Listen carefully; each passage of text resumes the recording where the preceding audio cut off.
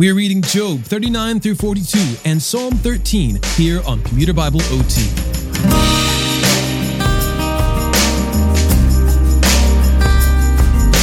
Job has justified himself in his own sight, repeating again and again that God has been unjust, bemoaning his fate and complaining that a man should be able to take God to court. In today's episode, God puts Job in his place by asking him a series of questions. This inquisition is designed to help Job see how finite, weak, and limited he is, while painting a vibrant picture of God's power and authority. In the end, Job relents and his relationship with God is restored to one of fruitful abundance. When we last left off, God was addressing Job, and that's where we'll continue today.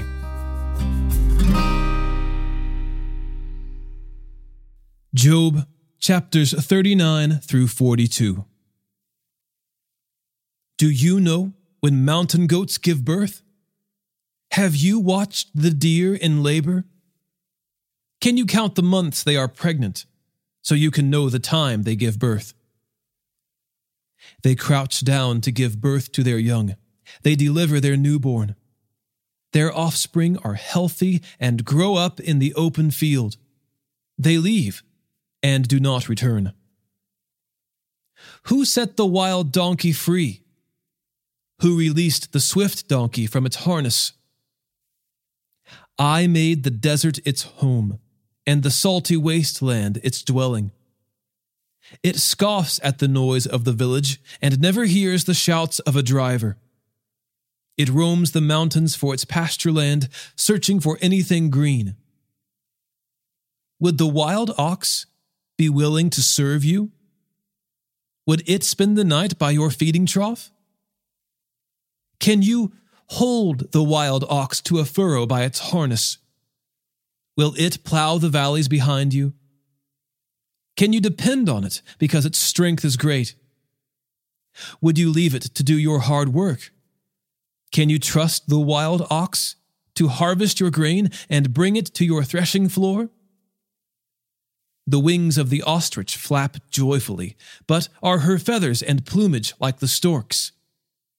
She abandons her eggs on the ground and lets them be warmed in the sand. She forgets that a foot may crush them, or that some wild animal may trample them.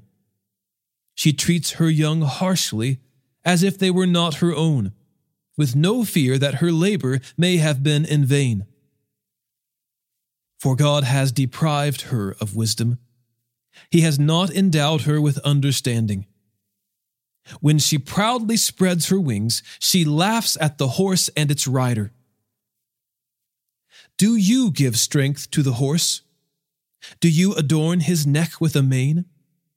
Do you make him leap like a locust? His proud snorting fills one with terror. He paws in the valley and rejoices in his strength.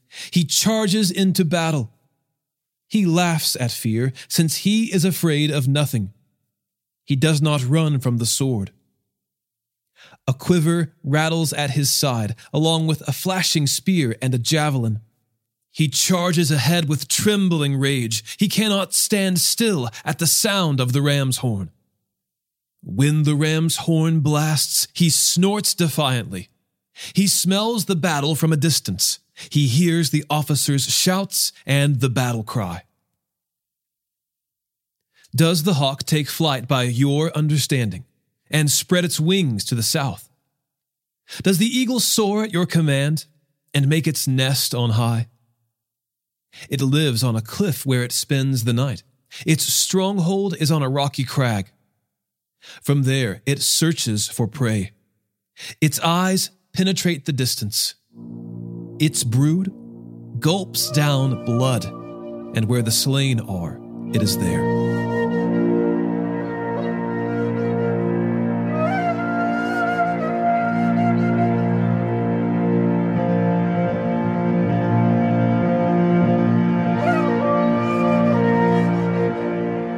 The Lord answered Job. Will the one who contends with the Almighty correct him? Let him who argues with God give an answer. Then Job answered the Lord, I am so insignificant. How can I answer you? I place my hand over my mouth. I have spoken once, and I will not reply. Twice, but now I can add nothing.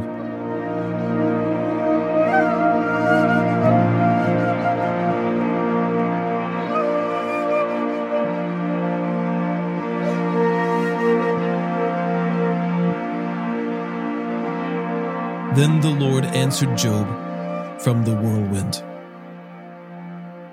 Get ready to answer me like a man. When I question you, you will inform me. Would you really challenge my justice? Would you declare me guilty to justify yourself? Do you have an arm like God's? Can you thunder with a voice like his? Adorn yourself with majesty and splendor, and clothe yourself with honor and glory. Pour out your raging anger. Look on every proud person and humiliate him. Look on every proud person and humble him. Trample the wicked where they stand. Hide them together in the dust. Imprison them in the grave. Then I will confess to you that your own right hand can deliver you. Look at Behemoth, which I made along with you. It eats grass like cattle. Look at the strength of his back and the power in the muscles of his belly. He stiffens his tail like a cedar tree. The tendons of his thighs are woven firmly together. His bones are bronze tubes. His limbs are like iron rods. He is the foremost of God's works. Only his Maker can draw the sword against him. The hills yield food for him, while all sorts of wild animals play there. He lies under the lotus plants, hiding in the protection of marshy reeds.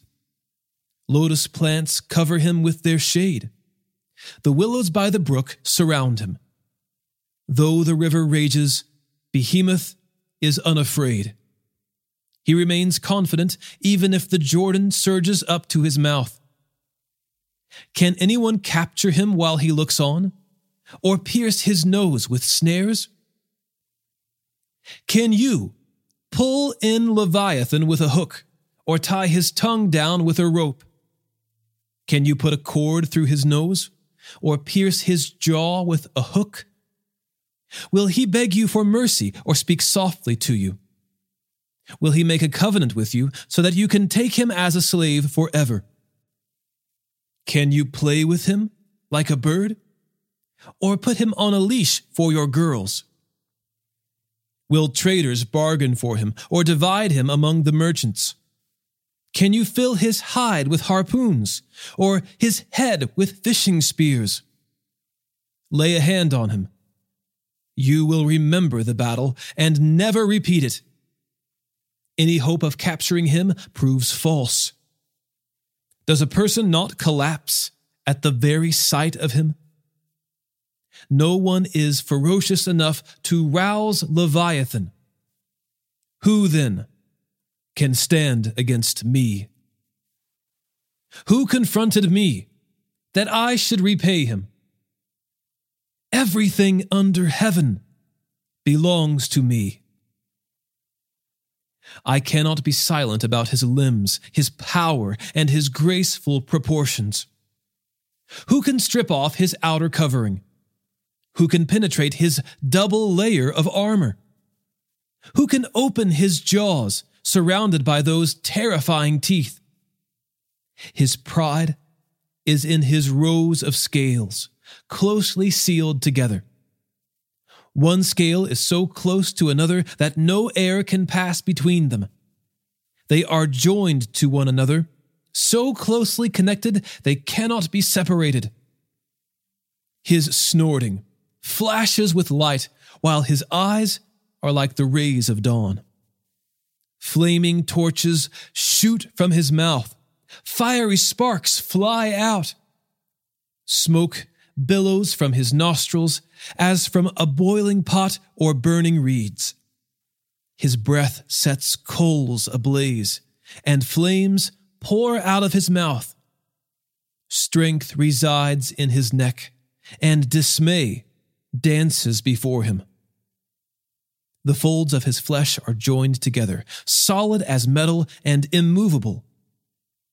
His heart is as hard as a rock, as hard as a lower millstone. When Leviathan rises, the mighty are terrified. They withdraw because of his thrashing. The sword that reaches him will have no effect, nor will a spear, dart, or arrow. He regards iron as straw, and bronze as rotten wood. No arrow can make him flee. Sling stones become like stubble to him. A club is regarded as stubble, and he laughs at the sound of a javelin. His undersides are jagged potsherds, spreading the mud like a threshing sledge. He makes the depths seethe like a cauldron. He makes the sea like an ointment jar. He leaves a shining wake behind him. One would think the deep had gray hair. He has no equal on earth, a creature devoid of fear. He surveys everything that is haughty.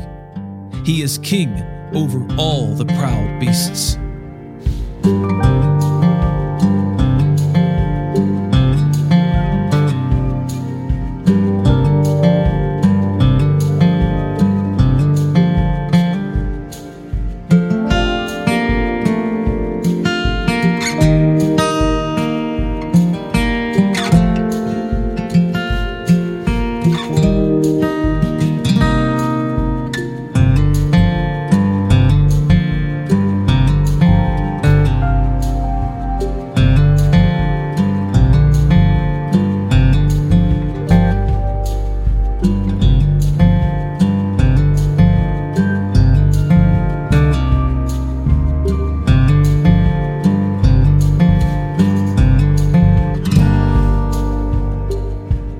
Then Job replied to the Lord, I know that you can do anything, and no plan of yours can be thwarted. You asked, who is this who conceals my counsel with ignorance? Surely I spoke about things I did not understand, things too wondrous for me to know. You said, listen now, and I will speak. When I question you, you will inform me. I had heard reports about you, but now my eyes have seen you. Therefore I reject my words and am sorry for them. I am dust and ashes. After the Lord had finished speaking to Job, he said to Eliphaz the Temanite, I am angry with you and your two friends, for you have not spoken the truth about me, as my servant Job has. Now take 7 bulls and 7 rams, go to my servant Job, and offer a burnt offering for yourselves. Then my servant Job will pray for you. I will surely accept his prayer and not deal with you as your folly deserves. For you have not spoken the truth about me, as my servant Job has. Then Eliphaz the Temanite, Bildad the Shuhite, and Zophar the Naamathite went and did as the Lord had told them, and the Lord accepted Job's prayer. After Job had prayed for his friends, the Lord restored his fortunes and doubled his previous possessions. All his brothers, sisters, and former acquaintances came to him and dined with him in his house. They sympathized with him and comforted him concerning all the adversity the Lord had brought on him. Each one gave him a piece of silver and a gold earring. So the Lord blessed the last part of Job's life more than the first. He owned 14,000 sheep and goats, 6,000 camels, 1,000 yoke of oxen, and 1,000 female donkeys. He also had 7 sons and 3 daughters. He named his first daughter Jemimah, his second Keziah, and his third Keren-Happuch. No women as beautiful as Job's daughters could be found in all the land, and their father granted them an inheritance with their brothers. Job lived 140 years after this, and saw his children and their children to the 4th generation. Then Job died, old and full of days.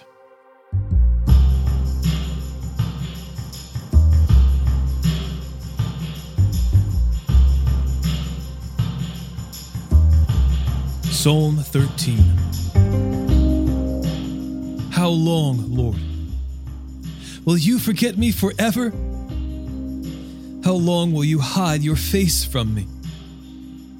How long will I store up anxious concerns within me, agony in my mind every day? How long will my enemy dominate me? Consider me and answer, Lord my God. Restore brightness to my eyes, otherwise I will sleep in death. My enemy will say, I have triumphed over him, and my foes will rejoice because I am shaken. But I have trusted in your faithful love. My heart will rejoice in your deliverance. I will sing to the Lord, because he has treated me generously.